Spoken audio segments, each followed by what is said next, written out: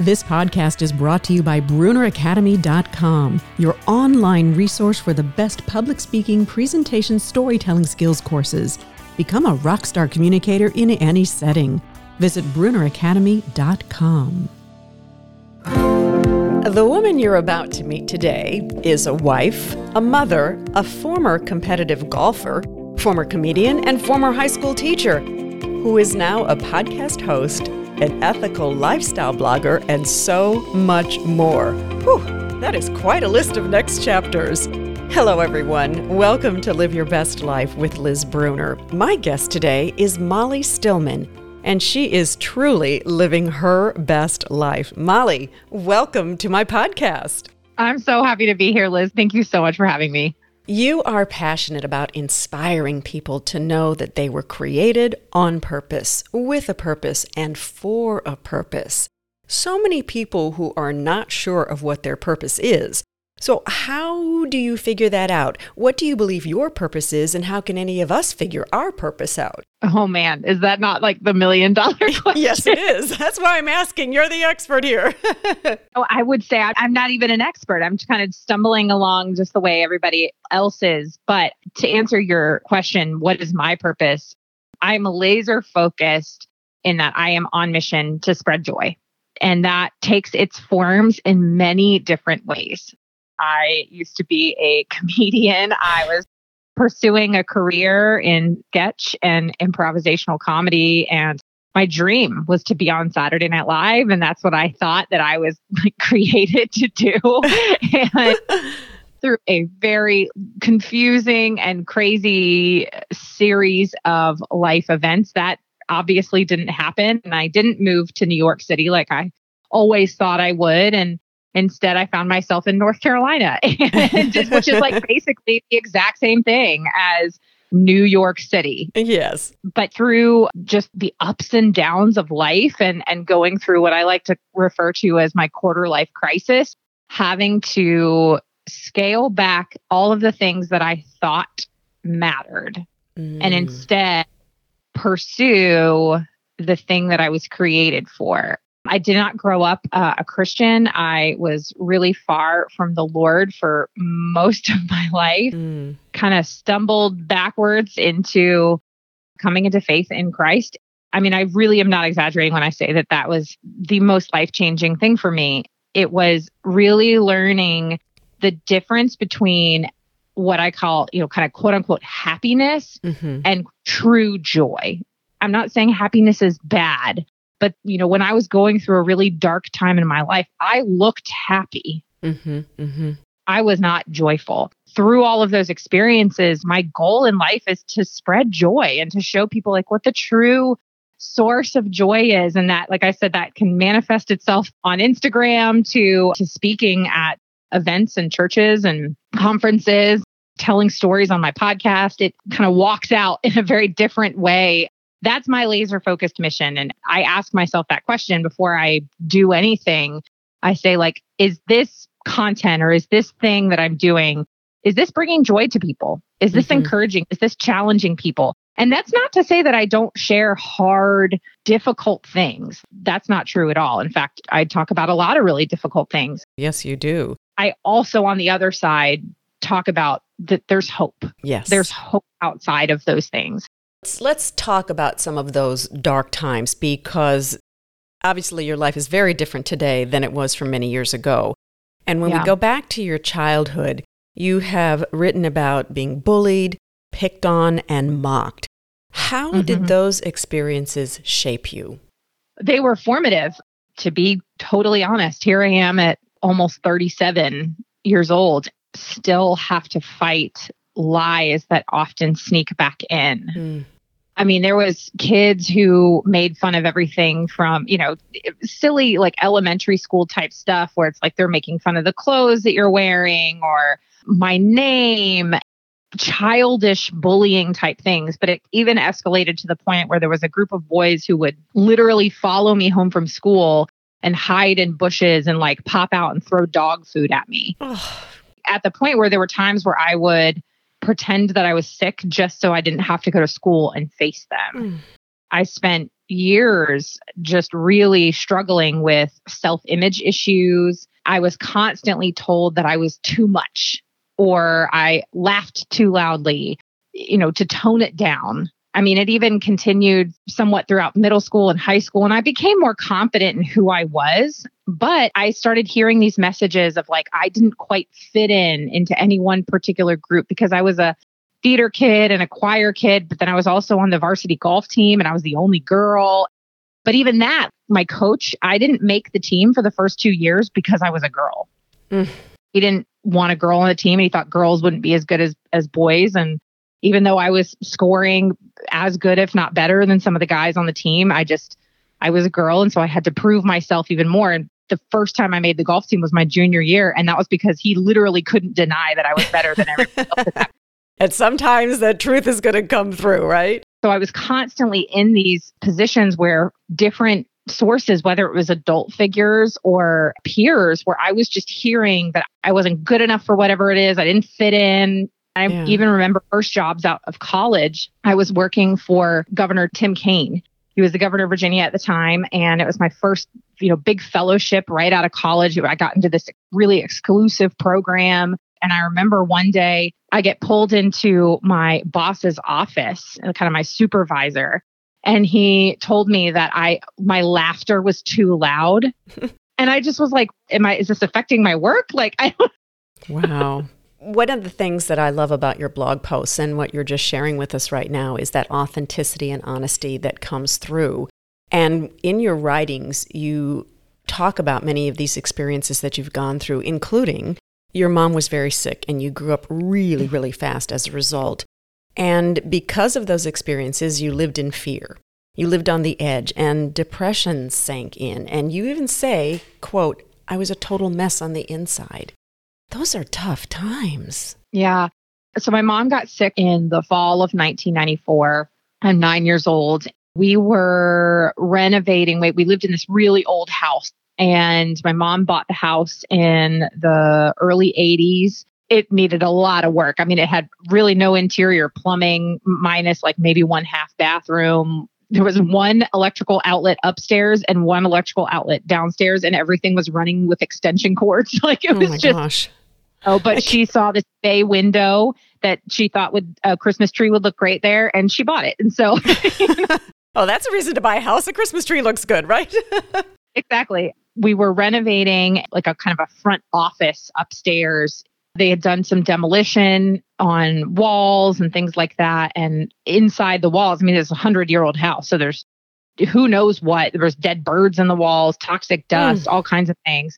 Within about 24 hours, my mom woke up the next morning foaming at the mouth. She was in pulmonary edema, rushed to the emergency room, had a chest tube placed, was fighting for her life. And after visiting, hospital after hospital, Johns Hopkins, we eventually made our way out to Denver, and she was diagnosed with an extremely, extremely rare autoimmune disease. Oh, wow. It was all stemming from her exposure to Agent Orange when she served in Vietnam. She was exposed to these really super high levels of Agent Orange daily. Essentially, those toxins unlocked her immune system.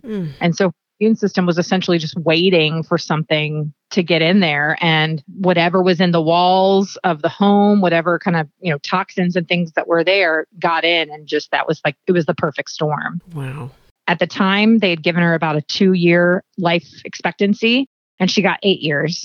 My parents did a lot to try to protect me from the gravity of it all. They didn't even tell me that she had the 2-year life expectancy because they didn't want it to weigh on me in any way. And very quickly, I knew her medication. My parents taught me how to drive at a really young age because they were like, if you're somewhere with your mom and something happens to her and you need to drive her somewhere, There were just a lot of things that I very quickly had to learn in order to take care of her. Sure. And she passed away the fall of my senior year of high school.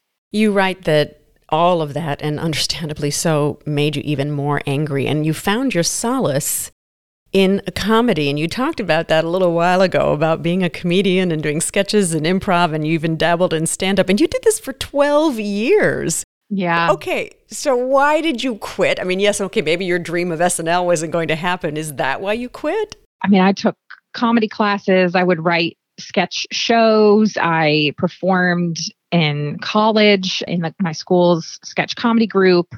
I would fly to New York City, every chance that I got and take comedy classes and go to shows, training centers. I would perform in all these different festivals around the country. I moved to North Carolina and I was performing at a comedy theater here. And I was just really struggling emotionally, was in a pretty difficult relationship. And, in the fall of 2010, I got saved.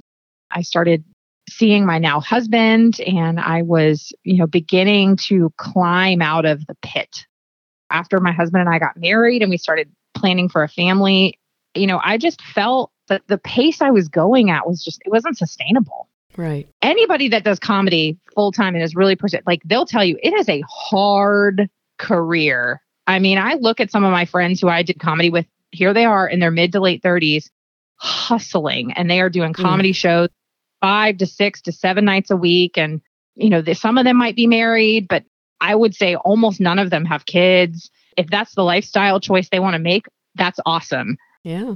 That's a choice they made though, right? That's a choice. Yep. And that wasn't it for me. Well, another choice that you sort of didn't make along these list of talents that you have, and you played golf. You mentioned that a little while ago, but you also did it 10 years competitively, and you did not go to the LPGA tour. And why did you quit golf? So my dad, he loved golf, still loves golf. He's almost 78 and he is still, as much as he can, he gets out and plays. And so when I was born, he very quickly was like, all right, how quickly can I put a golf club in her hand? And so my first set of clubs he made for me, he kind of sawed off a set of clubs, made them for me at the age of 2.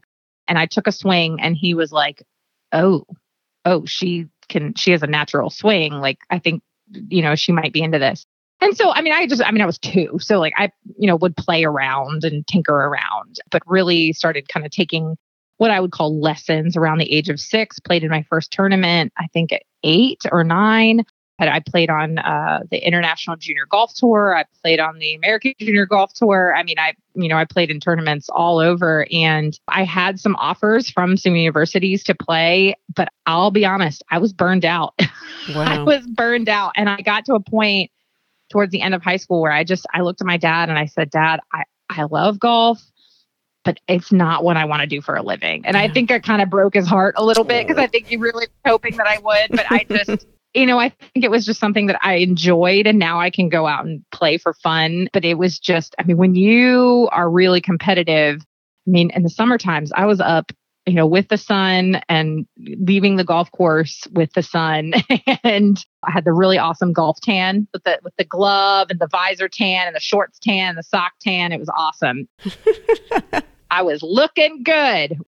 I just knew it wasn't something that was what I was called to do professionally. Well, you did at least use those talents as the varsity golf coach when you were teaching high school English. And then we add to this incredible resume that you have. You had marketing experience, sales experience, even talk radio. And I'm just curious, what did you, as a child, think you wanted to be when you grew up? Because you've done so many different things. What was your dream besides SNL?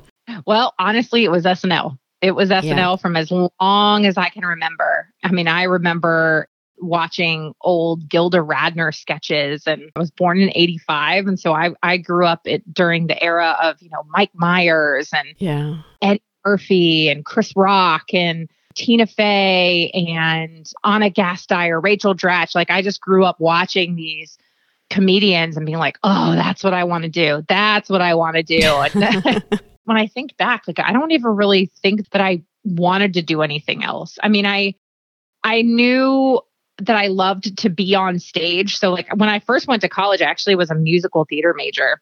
So I thought maybe some performing arts, maybe Broadway or something like that. But I loved to sing. I loved to act, and I wanted to do something where I was performing and using those kind of artistic abilities, so to speak. Yes. Well, what I think is so interesting is all of those experiences, and then your writing in college, that's when you started blogging.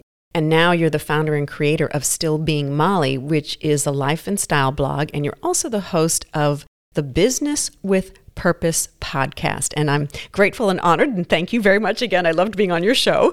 Tell us about your show for those people who may not know about it. Yeah, we had so much fun when we talked. My show was started in the summer of 2016. It is a interview style show where I get to sit down with just incredible people like you and incredible people who are, using their one life to make an impact, not only through, just kind of their, volunteerism or things like that, but like with their careers. Mm-hmm. And they chosen to use business or their vocational pursuits as a force for good and change. And, I get to sit down with everything from like CEOs to, kind of community activists or nonprofit leaders, just people that are really laser focused in their particular passions and areas. And my goal, and this kind of almost goes back to answer that first question you asked, is like, how do people discover their purpose? And I really believe very, very strongly that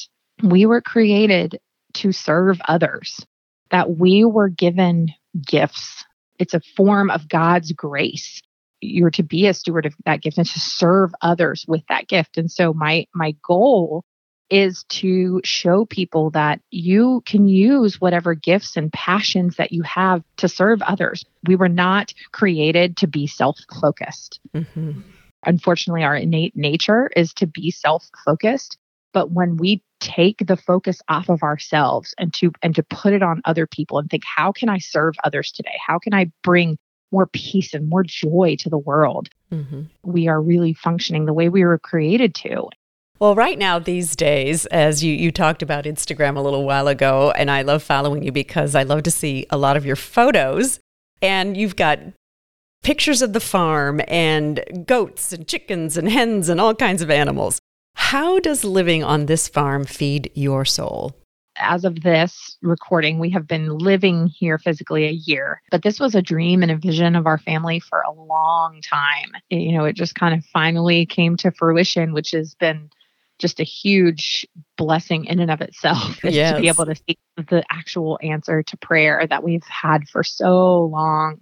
We are not that far removed, generationally from like our grandparents' generation, who were, many of them were living on farms and growing their own food and raising animals, making soap. And you know what I mean? Like kind of some of these things that almost seem archaic, but yet people did for literally thousands and thousands of years. Right. While I don't like to think that I'm like, some hippie tree hugger or anything like that. I love seeing God's creation at work. When you're planting a garden and you look at the tiniest little seed, like I look at like the seeds for spinach and it's just this tiny, like I can barely fit it in my finger because it's so tiny. And I'm like, wait, is it there? I can't even. And then you plant it and then just spinach just comes out. And then the more you pick it, the more it grows. I'm like, how does that happen from that tiny little seed? We raise chickens and guinea fowl and ducks, and one of our hens decided to go broody, which means she wants to hatch her own eggs. She's like ready to become a mom. For 21 days, this chicken just like knows innately to sit on these eggs and to protect these eggs. And she barely leaves the nest, and she like sacrifices her own well-being for the sake of protecting these eggs. She only leaves the nest maybe once a day to get a little bit of food and water. And then she immediately goes back. And she just knows what to do. And she knows at day 21 that her chicks are going to hatch. And we watched those chicks hatch. And then all of a sudden, those chicks knew exactly what to do, that this was mom. And then they would like crawl underneath of her wings to stay warm. And now I'm watching her show her chicks how to forage and scratch and find bugs to eat and all these things. And I'm just like, I didn't teach them that. How do they just know how to do this? And I'm like, God is so creative in the way that he created these animals to do these things. I mean, it's fascinating. It is. This is what we were created for, and it's magical. All right, one last question, and I'm stealing it from your show that we did together, because when I was on your show, you asked me what was my guilty pleasure, and I think I said chocolate. So, yeah. Molly, what is your guilty pleasure besides burritos and Diet Coke? I was going to say burritos and Diet Coke, Chipotle and Diet Coke, totally. Our primary bathroom has a jetted tub. And like, I will get in that with a delicious beverage of some kind and a book, candles. And like, I realize that some people are like, this is a really cliche answer. I'm like, you don't understand. This is my happy place. Like just sitting in that tub with something like candles lit around me and a book and a beverage. Like yes, give it to me 7 days a week, every single night. I love it so much. I love that. That's a great answer. All right, folks, if you want to check out Molly's website, which is stillbeingmolly.com, that's literally like I said, it's stillbeingmolly.com. You're going to find out so much more about her and her podcast and her blog posts and a whole bunch of other things. Molly, thank you so much for joining me today and really for having the courage to share your life story and how you've risen above and found real purpose and meaning to live your best life and help others do the same. Thank you so much. This was such a fun conversation, and I just adore you, Liz. Oh, ditto, right back at you. And thanks to all of you for listening. I'd love to hear from you. Please share your comments and subscribe to this show. We are heard around the world. May Molly's story inspire you to find and live your purpose. Until next time, be well. This podcast is brought to you in part by Fast Twitch Media, helping people tell their stories and giving them worldwide reach. The future is in the cloud, and Fast Twitch Media can take you there. Be your best digital self. Check out fasttwitchmedia.space.